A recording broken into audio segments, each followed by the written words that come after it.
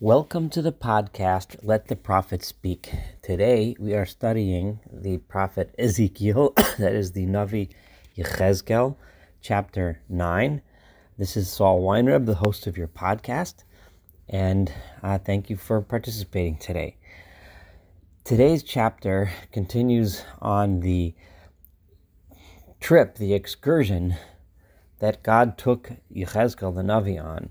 Just to paint the picture, in the beginning of chapter 8, Yechezkel was in the midst of speaking and meeting in his home with the elders of the community, the exiled community in Babylon, and God took him, so to speak, on a virtual trip to Jerusalem, to the temple, to see the horrific and awful sins that were being committed by the people in the temple and around the temple, the sins for which God was about to deliver the imminent destruction and punishment. In today's chapter 9, we are going to read about the punishment that God is going to bring upon the people for their sins. If you recall, I did point out at the end that the bottom line of all of the sins, of all of the idolatry, and this is consistent throughout the prophets, and we've seen this over and over again in all of the minor prophets, in the words of Isaiah and the words of Jeremiah, and we found it in Ezekiel as well, that at bottom line, end of the story, what the atmosphere of idolatry creates is an atmosphere of Hamas. Hamas is a specific type of corruption where people take advantage of each other based on their strength, based on their position, based on their wealth. They take advantage of the poor. And the end of the story, it was, as we said in chapter 8, verse 17, Ki mala'u et haaretz Hamas. God said it's because the land became full of Hamas. We'll see some similar ideas in chapter 9 as we read it. Another thing that's important to look out for in chapter 9 is we start to see in a visual depiction of God leaving the temple. That the temple, which was supposed to be, meant to be, and had been the temple of God's presence that represents God's presence in this world, God is saying, I'm leaving the temple, and we're going to start seeing God depict that in very powerful images. As we read through these chapters in Ezekiel, they become more and more awful. It's hard to imagine something more awful and more devastating and more difficult to read than some of the chapters we've already read, but this chapter gets even more frightening. I do promise you that at some point Ezekiel will get a lot more encouraging when he talks about the future, but unfortunately we're going to have to suffer through this, reading this and imagining the horrible, horrible suffering that the people must have went through. So let's begin. Chapter 9, verse 1. Vayikra v'aznai. So after God is now holding him, so to speak, carrying him through the temple, and he calls out in my ears. Remember, Yechezkel the Navi has made it very clear that his visual images are all very, very difficult. He has visual images, but he can't actually see anything, and when he sees, he becomes overwhelmed with fright and often falls to the floor, so to speak. But the actual communication is always hearing, is always is something that he hears with his ears. So again, by Yikra v'oznai, God called out in my ears, Kol Gadol, in a loud voice, Lamar, saying as follows. Karvu Pikudos Ha'ir. This is as if God's making an announcement, but he's making it in such a way that Yechezkel should hear it very clearly. Come close, those of you that are appointed over the city. V'ish kli mashcheto biado. And each one of you bring along with you your weapon of destruction. Imagining God is calling the leaders of the Babylonian siege and saying to them, each one of you come with whether it's arrows, whether it's spears, whether it's swords, whether it's whatever weapon it is that you have, bring it along, because I'm appointing you to do as follows. V'hinei, and behold, Shisha Anashim, 6 men ba'im came miderach shar ha'elyon, from the upper gate, asher mafnet tzafona, which faced towards the north. V'ish kli mapatzo biado, and each one had come with his weapon of destruction. V'ish echad b'tocham, and among them there was another man, levush habadim, who was dressed in linen. In the rabbinic imagination of this verse, this man, levush habadim, dressed in linen, white linen cloths, is often depicted as the angel Gabriel. But here it doesn't, it's just the man who's in charge. The Radak points out this is just the man who's in charge of the 7 leaders. However you look at it, this man or this angel is appointed over the awful things that are about to happen. V'keses hasofer b'masnav, and in his lap, or wrapped in his clothing, he had the book, the scroll, which a scribe is to write upon. So he's keeping track. In other words, although what's going to be described is going to sound like, on one hand, an indiscriminate punishment, but it also is discriminate, as we'll see in a minute. He's keeping track. The punishment is meted out to certain people, and to certain people it is not. Vayavo'u vayamdu eitzel mizbach hanachoshet. And they walked in, and they stood next to the Mizbach HaNachoshet, is the altar that was out in the courtyard. It was the main altar upon which the animal sacrifices were placed.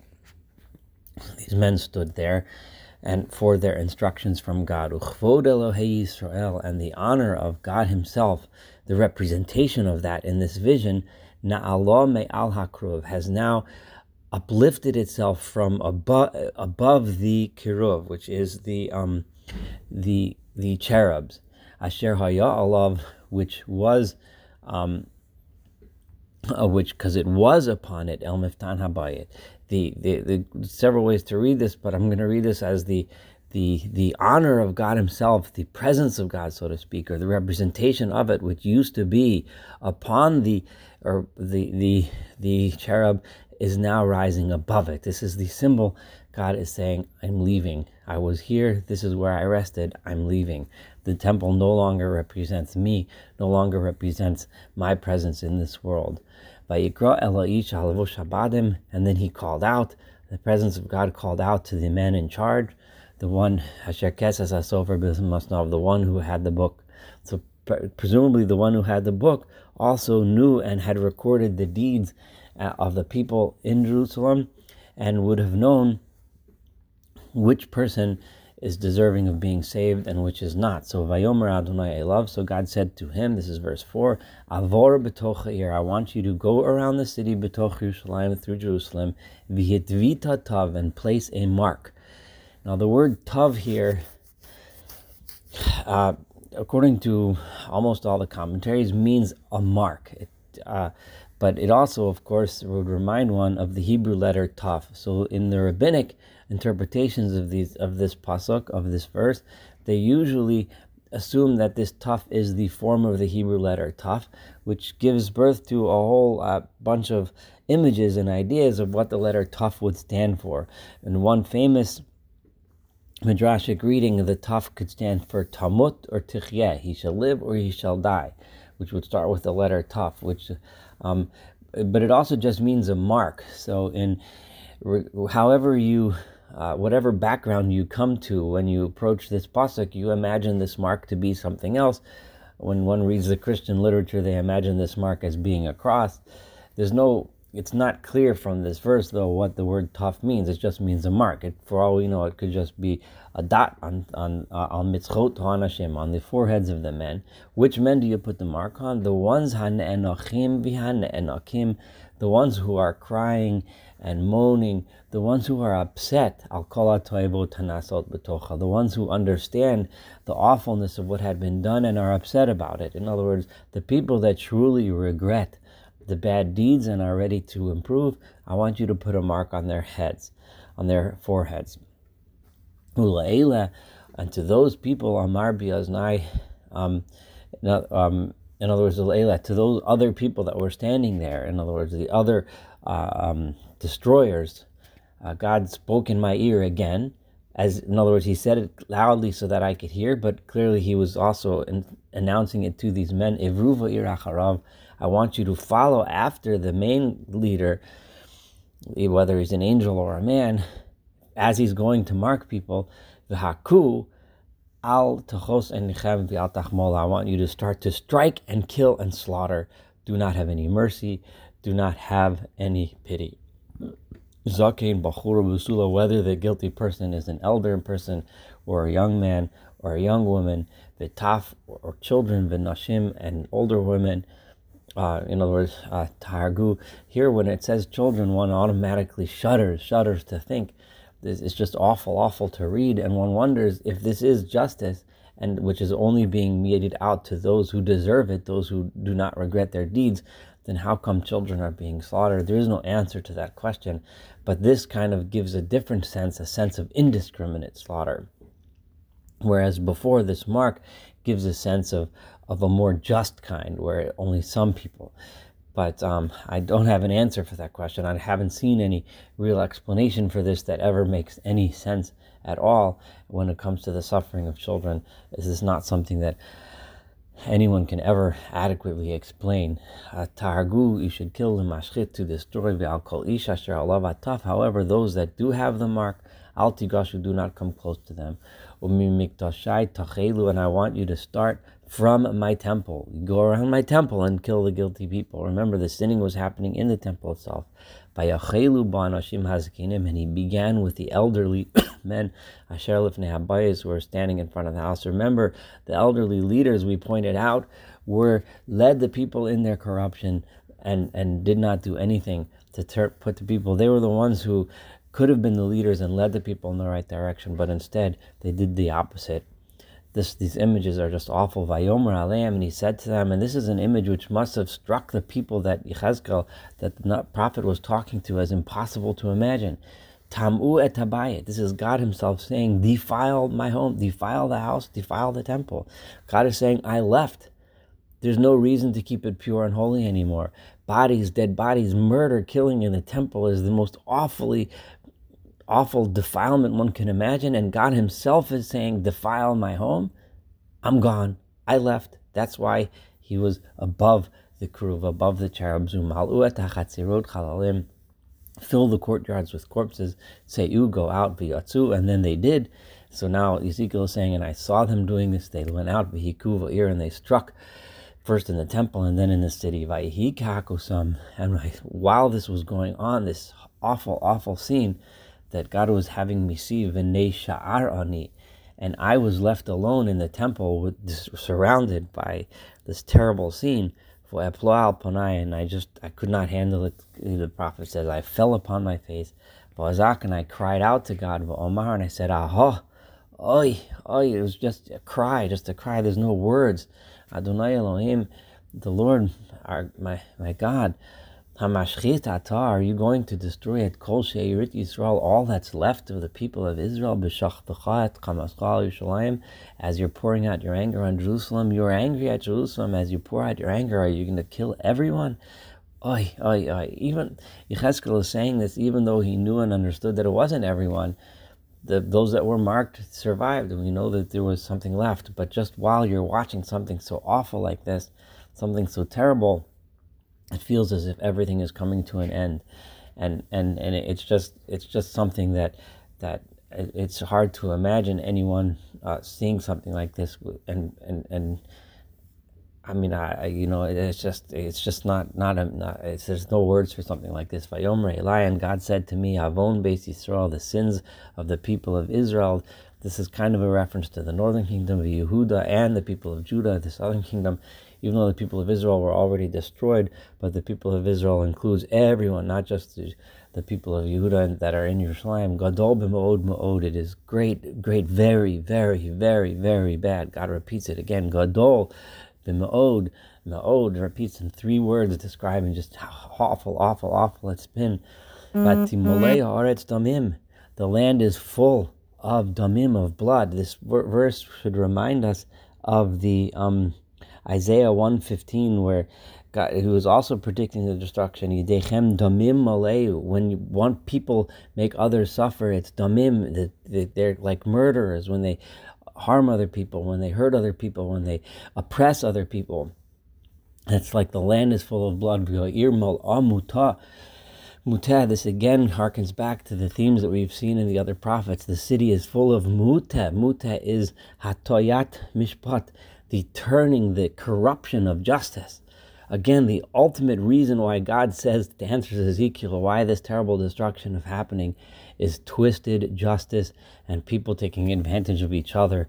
Very clear when he says the specific reason.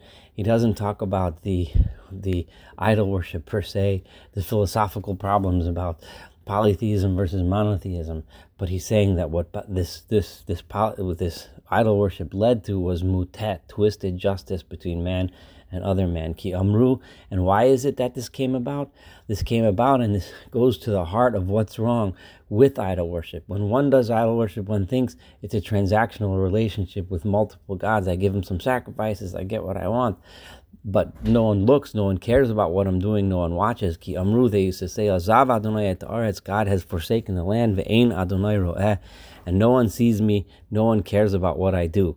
Begamani, and therefore I also, God says, Lo tachoseni v'lo achmol, I will not show any pity, I will not show compassion. Darkam b'rosham nasati, it's their ways, it's because of their actions, I'm putting it on their head. V'hinei, and behold, the prophet tells us, while he's seeing this vision, ha'ish levush habadim, that man or angel or whomever it was that he was seeing, levush habadim, who was dressed in linens, the one who, asher hakeset b'masnav, the one who was holding the book in which he had written, who's righteous, who's not, meshiv davar lemar, he answered God saying, asiti, I have done, kechol asher tzivitani, everything that you have commanded me, it is done, I have done your mission.